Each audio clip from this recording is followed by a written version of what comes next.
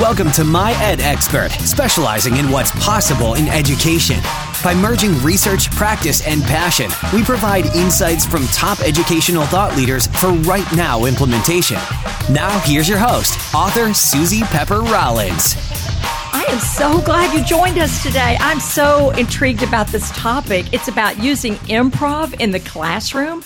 Our expert, Katie McKnight, Dr. Katie McKnight, is an expert in improv on top of everything else she's done. I'm going to admit that I know almost nothing about this topic, but I'm so fired up from reading some of her work about how improv is this kinesthetic way to develop content literacy, creative thinking, and these other skills she's going to talk about. Hey, Dr. McKnight, how are you? Hello, how are you? Greetings. I'm fantastic, and I'm so glad you're here. And I was reading all your stuff last night. I just so want to try some of these techniques. Let me tell everybody just a little bit about you, and then I'm going to have you fill in some gaps, particularly about the improv, because I know so little about this. Okay. Katie actually studied improv, but she's also written like a jillion books. She's an international speaker and consultant, particularly with literacy across the content, station teaching, especially for older kids. She's the founder of EngagingLearners.com. We'll talk about that a little bit. So, Katie, if you wouldn't mind, fill in a little more about your background, which is really vast, but if you could focus a little bit about how you got involved in improv and where you studied and all that kind of stuff. Oh, sure. Absolutely. So, my family has always been, has some background in theater and stuff with community theater. And when I was teaching high school and social studies on the South Side in Chicago, I really noticed very quickly that if we could explore, especially linguistically complex text by interactive kinds of things like theater games and such, that it really helped kids to be able to do close reading and unpack the text. And this was many years ago. This was almost, like 25, 30 years ago. I'm kind of dating myself. And my dissertation is actually, when I graduated with my PhD, is based on it, of using kind of interactive strategies and such in the classroom, very, very long time ago. But then about, when I was teaching at the university, my sister actually is the co-author for my book, The Second City Guide to Improv in the Classroom. And she was the head of writing and educational programming at Second City at the time. And this was way back, like in 2006, 2007. And so we tried out some of the techniques with one of her colleagues, Ann Libra, with my MAT students. And it just boomed, like all this information, all this insight that we had as far as the development of literacy skills and developing discipline and content knowledge. It was pretty transformational, actually. And so then my sister and I started working on a book, and I thought, I got to stop writing about this vicariously. I need to get myself into some classes. So I signed up for beginning improv at Second City, because I have an entire training center in Chicago. Did that for a year. And then with the encouragement of some of my teachers and such, said, hey, why don't you audition for conservatory? And I thought they were nuts because, here I was in my mid, 40s at the time. And it's more of a young person's game. And I thought, I don't know about that, because that's the program that improvisers that some of our listeners might know, like, Stephen Colbert, Tina Fey, have graduated from conservatory at Second City. So I auditioned. They actually let the old lady in, part of her midlife crisis. Right. So there I am on stage with a bunch of the youngins too, so I'm the old fart with these 20, 30 something year olds. And then you have to audition, to stay in the program, and it's a year-long program. And so I was, doing that. And then it culminates in a show that's on the main stage that you and your ensemble write and perform. So if you want a really good laugh, go on to YouTube, type in Katie McKnight, Sarah Palin. There's my big number on the main stage. And but the connections to what we do as educators is phenomenal. It's really pretty groundbreaking. And whenever I do a workshop on this, I was actually just at a school yesterday and feeding this in as part of our workshop on balanced literacy and doing centers, and use those as brain breaks. they were just blown away. And whenever I present this work, I start getting tweets right away of, hey, I just tried this in my classroom. It worked. It's crazy. It's crazy simple, but it crazy works. And, so in addition to having that educator life, I did study improv at Second City. So, but of course, as teachers, we're the best at improv, aren't we? No, we wouldn't survive. We would not survive a week, would we? Especially the middle school teachers. No, that's what I'm talking about. Teachers in particular. Even the way we relate with our administrators. Got your lesson plans? Sure do. Okay.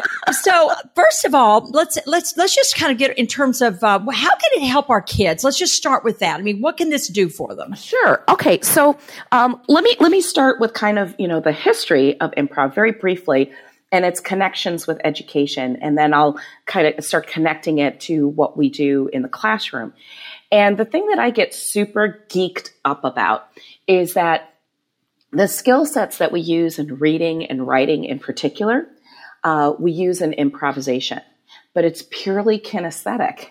And that's opens up a pathway that we don't always necessarily get to use or capitalize on in the classroom. And children with special needs, and I'm going to talk about that in particular, do extraordinarily well in improvisation. So I'm going to talk about that in a moment. Okay, so here's the deal. So once upon a time, there was a gal by the name of Viola Spolin. She is the foundational artist for improvisation. She got her start in the settlement houses in Chicago and was working with immigrant children. And she soon realized that as she was working with the children, that there was great difficulty in communication because there was just this cacophony of languages being spoken. And so, in short, what happened is that it was her son, Paul Sills, who founded the very famous Second City in Chicago. So these improv games, and in the improv world, they call them games. I always refer to them as exercises in education because it makes people a little less squirrely about them. But basically what they are is that there's a point of concentration, a problem that needs to be solved. And it's from there that the creativity, the communication, the skills that we use in reading and writing emerge. So a lot of folks will think of improv as ha ha ha kind of thing, and you go and see a show or watch Whose Line Is It Anyway? But it actually has its roots in education in children, and most people don't know that. So that's kind of the exciting thing about it. So the skill set that we use in improvisation are reading skills like understanding a context, being able to create a main idea or a theme or idea, and then use details to build on it. So if you study improv, your improv teacher is probably always telling you that. Like, instead of using pronouns, make sure that you name something because it gives it clarity and concreteness that you wouldn't have otherwise.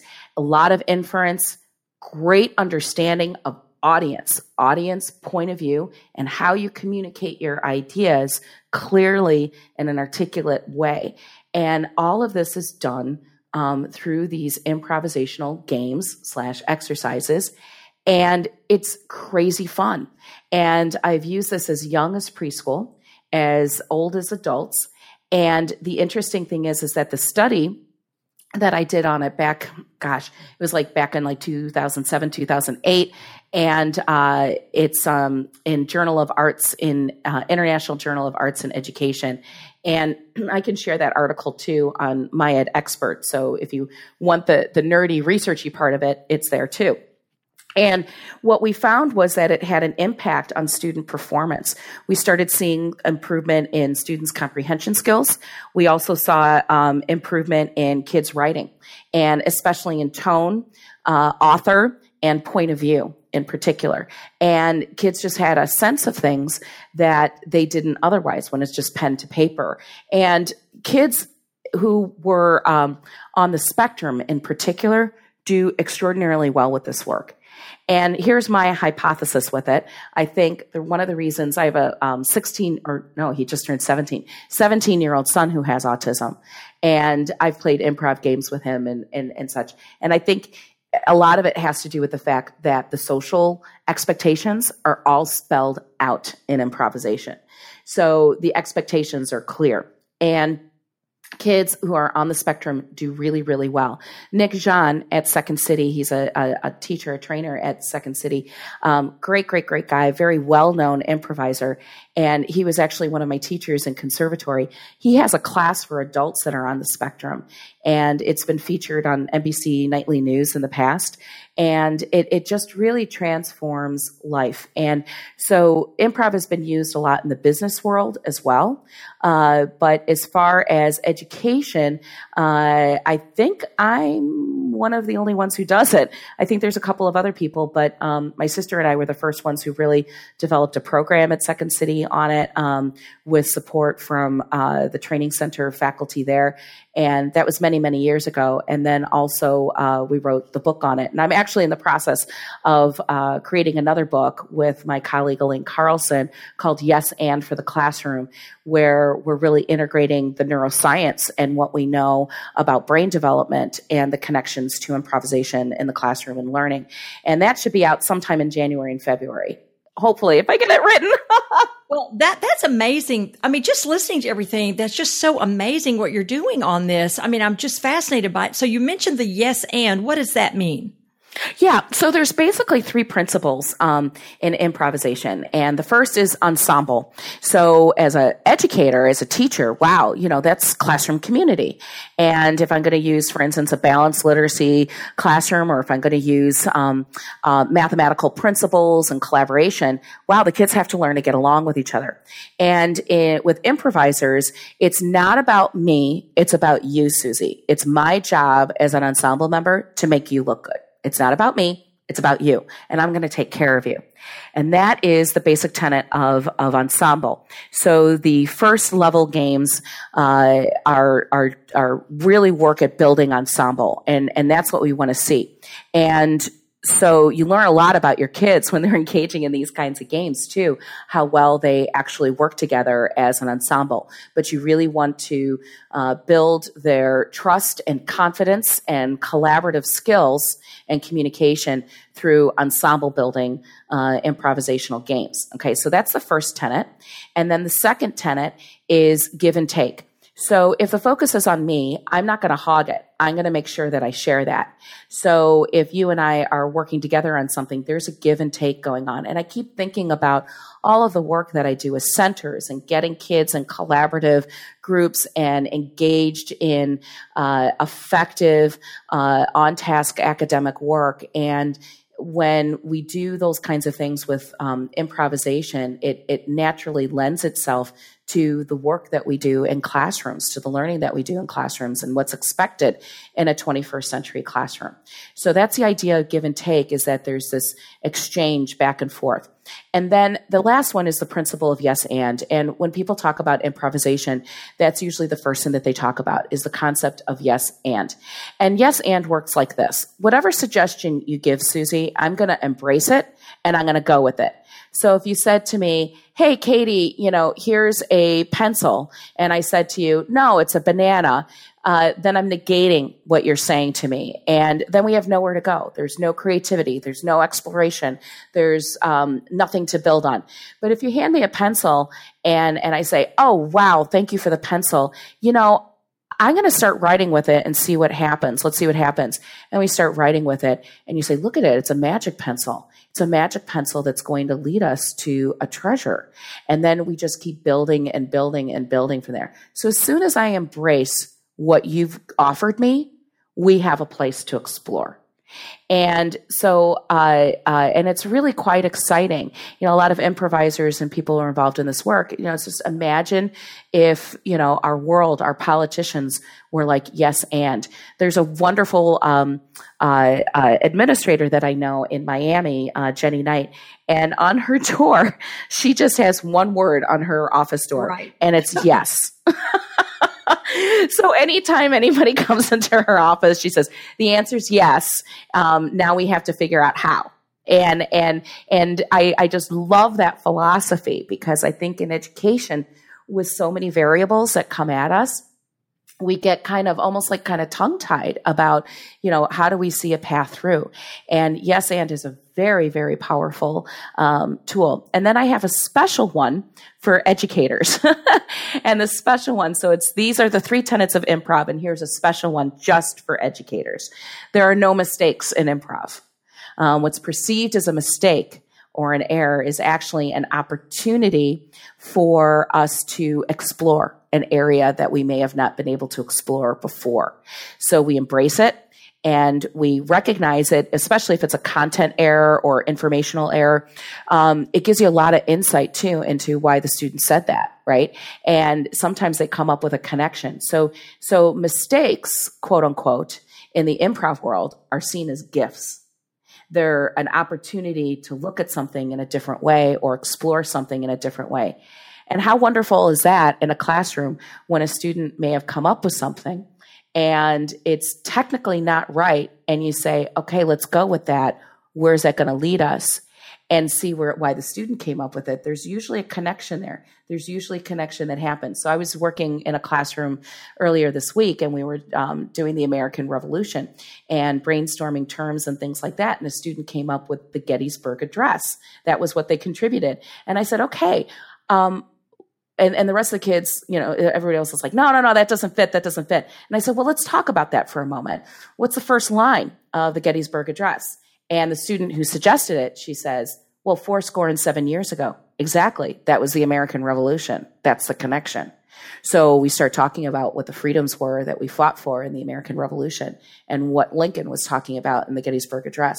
So the actions of the American Revolution there were still repercussions, still undertones that were happening in the Civil War in Lincoln's very famous speech. So is it technically a term that we associate with the American Revolution? No. But that student, she felt a little like, oh, that doesn't work. Once we had a little discussion about it, we were like, wow, that was kind of a little gift. Pretty good answers where we're going. I love that mistakes are gifts. I mean, we could use that in every classroom because we're talking about large, more literacy, but in math, it's the number one fear with kids is making a mistake. They're afraid to do the problem because it might be so right and wrong. And to see mistakes as gifts is just grow, right? I mean, that's fantastic. Mm-hmm. Okay. Now, I was looking at Katie's going to post this on My Ed Expert because, she's got some guidelines, some general guidelines and some games in there that you can start with. And it's got pictures of Katie in action. I love this thing you're going to post. So we're going to put a link to that.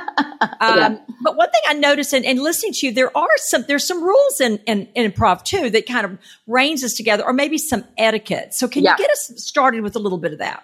Yeah, well, they're really rooted in those principles that I just mentioned as far as ensemble, give and take, yes, and. In the improv world, if it becomes all about you and you're constantly drawing attention away from an ensemble and you're in an audition, you won't get cast. You could be the most talented person in the world, but they won't cast you. And that's really necessary for the kinds of educational settings that we have in a 21st century classroom. That's really critical. That's the core of it, right? So that's probably the most important, quote unquote, rule. And there's always a focus of concentration in each game. So, for instance, if I took Zip, Zap, Zop, which is explained in the posting that we'll have on the classroom guide, is a very simple game. Folks are in a circle and they pass around, they, send a hand gesture and say zip. And then if I send it to you, Susie, you would say zap and send it to somebody else, and so on. And so that's the focus. But sometimes, kids don't realize that they have to have eye contact, or they say zip and somebody else says zip. The focus of the game is to keep the energy going.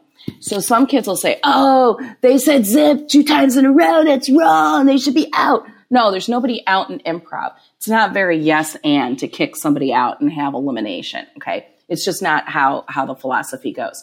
So instead, it's about keeping the energy going. So that's really a guideline, is that there's a focus of concentration, a problem that needs to be solved. And if we start going away from that focus, that's when things start kind of falling apart. But if you have the idea of ensemble, give and take, and yes, and, then, those are basically the rules. That's it.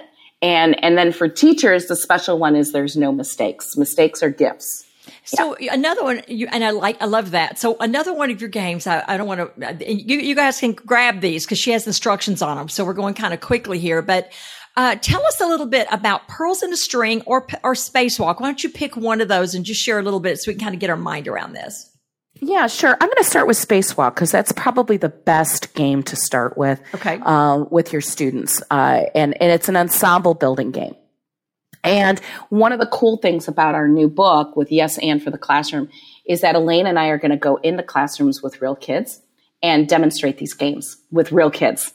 And they'll be posted. So when you go through the book, there'll be a QR code. And it's posted online. So you could click Pearls on a String or Spacewalk and see kids actually do it and see Elaine and I actually directing the activity. Because it's hard to talk about improv. It's one of those things that you really have to see it. So basically, it works like this. You have an area, and I kind of set the parameters for that of where the end zone is and the out of bounds range. And then, I have about 10 to 15 kids, and I'll say, okay, we're going to spacewalk. And here are the directions. It is a no talking, no touching game. You always have to say no touching, especially with primary. And so you walk around that space, and then it builds. So one part might be when you go by somebody, one of your ensemble mates, I want you to look at their eyes just long enough that you can figure out the eye color. So we're developing eye contact. And then I always say, if you're uncomfortable with that, look at their left earlobe, because kids who are on the spectrum or kids who culturally it may be uncomfortable to look at somebody's eyes, that they have an alternative. And I'm that specific, like look at the left earlobe, because if you say, oh, just look somewhere generally in the face, they're like all over the place. So, okay, so you walk around, and I might do that. And I might say, when you walk by somebody, say your name, or give them a quick hello. And then now you're walking on a floor that's made out of cherry jello. Now you're walking through a field. Now you're walking on a beach. Now you're walking on the space station, and start experimenting with that. And then the next part is stopping. So I say, when I say freeze, the whole group is going to stop. And what I'm looking for is to see that this ensemble is stopping as a unit. That, it's not, Susie stops and I stop, that it's kind of disjointed. I want to see that this looks like it's one organism, one object. Okay. And then we go through that. So, it's walk and then freeze, walk and then freeze, walk and then freeze. And what's really fascinating about it is how the energy shifts, and people get very, very focused, and they want to be successful because the goal is, the point of concentration is to stop and freeze. So it looks like the whole ensemble. And then what piggybacks onto that is the idea of give and take. So I'm walking around, I've frozen everybody, and I start walking around the group, and I have the focus, and the rest of the ensemble is supporting me because they're frozen and I'm walking around. And then without saying anything or touching anybody, I just go to somebody else and give them permission. So I might walk over to you, Susie, and just stand in front of you, and that that's your cue. Then you take over. And we keep doing that. And as an ensemble, we take care of each other. We don't hog it. So I usually have to remind fourth grade girls about that you just don't keep exchanging among your friends, right? You know what, though? You're describing these, and I'm going towards how this might really fit with back to school, not just with our students, but with our faculty. You get all these new teachers in. Yep. What you have any opinions about that? Would that work pretty well? Oh, absolutely. As far as building classroom community. And let me give you a quick example. Education First is a student travel company, and they have teacher appreciation weekends, for teachers who take their kids on tour. And I just did a workshop for them last week in Boston. And it's a group of about 50 people from all over the country. And they they're from all over the country, and they're all kind of friendly sorts, because that's how we are as educators. And once we do the workshop, the director for the Teacher Appreciation Week and relationships, Karina Joyce, she says, and I've been doing this with them for about 4 or 5 years now. She said the whole group completely changes. They gel in a way that never happened for them before. And they really become a community. And because they've had these shared experiences and they've built this trust factor with each other that they didn't have before. And same thing with faculty. When I was at St. Gregory the Great at Whittier, California, the last 2 days, we were doing some improv games in between working on the work that we were doing on balanced literacy in centers and implementing literacy and learning centers in the classroom. And so I was using these as brain breaks. That's another way that you could use it. And they had a big faculty turnover. So 1/3 of their faculty is new. And the principal was so thrilled because they were already gelling as a community because of these exercises. It's amazing. I always say it's seriously voodoo magic. Out of anything that I do, when I've done a workshop on this, I'll immediately get feedback from people who have, from colleagues who have participated in the workshop on Instagram, Twitter, showing their little cutie pie first graders doing a game like Pearls on a String, or they're doing spacewalk and give and take. And it's really amazing. It's amazing how powerful it is. Now, everyone's going to want to know how to find you. So before I forget, what is your website? What's your Twitter? Yeah. So my website is actually going through a lot of changes right now, but you can find me on engaginglearners.com. And then my Twitter is @LiteracyWorld. Okay. And then on Facebook, I'm Katie McKnight Literacy. And then on Instagram, it's Engaging Learners. But pretty much by September 1, everything will be under Engaging Learners. But my Twitter handle is @LiteracyWorld. And of course, you can always contact me when you go to my webpage. I have my contact information there if you want to send me a direct email. I love hearing from colleagues. It's the only connection, or it's one of the connections that I have to know how this works in classrooms. And that's really paramount for me. Well, I think that's fabulous. And, I'm also thinking about with this digital age, which is wonderful, it's wonderful, but we can now click to see a movie, click to hear a song. And improv gives them an opportunity to what? Yeah. My sister used to talk about this all the time. It really gets back to our roots as human beings. We've always want to share stories, tell stories, right? That goes back to cavemen writing on the walls about the woolly mammoth hunt, or sitting around a campfire and talking and sharing. When we do that, it's a shared experience. And technology, don't get me wrong, I'm a tech geek, love technology. But one of the things that I was challenged to do by a friend of mine was to put my phone away at 6:00 at night and really be present. And I started doing it, and I realized how much I was doing on my phone that wasn't productive, in a sense. And it was really helped me to bring back to that reality. So there's a human component to this work about having these shared experiences and, quite frankly, just having fun and play. Marie Montessori talks about the role of play. And I think play is conspicuously, it's a 4-letter word that's conspicuously absent in education. And when we talk about play, it's not just for the little guys. It's also for our high school students. I've used improv. I know colleagues who have used improv. My friend Brad has used improv in high school mathematics in his high school math classes. I know teachers who have used it in AP European history. So it's a pathway, it's an avenue to reflect and understand and engage in metacognition about what we do, why we do it, and how we do it, and also building empathy and community in our classrooms. And I think my fellow improvisers are quite right. Those who do this work, like in corporate America and other avenues, of wow, if we had yes and as a philosophy, if that was our go-to kind of attitude, imagine what we could create. Just like Jenny Knight has on her door to the principal's office. Yes, the answer is yes, and that came, I think, in part out of the work that I was doing in her school on improv in the classroom. they have a video about creativity and using improv in the classroom on their website. It's Miami Country Day School. And it's quite powerful practice. Well, I'm just so excited just listening to you. Your work is so much fun. I would just love to go. I just like to go to one of your workshops. And here are some things I've picked up on, and I'd like for you to maybe some final next steps for teachers and leaders.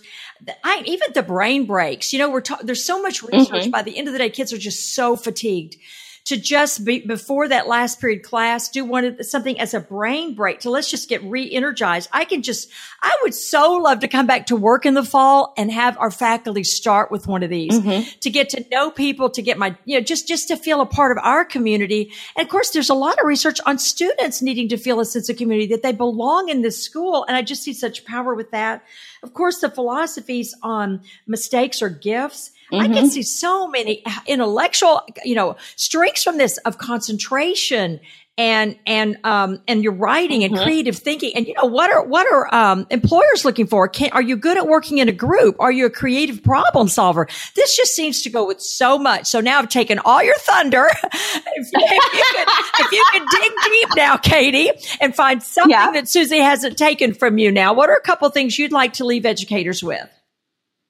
Well, a couple of things. I'm thinking now too, because you and I, our enthusiasm is contagious. I'm like, hey, Susie, we need to do a workshop just on like math and improv. Let's do it. I don't know if people could handle it. I don't know. I know. We'd all be exhausted afterwards, but it'd be super fun.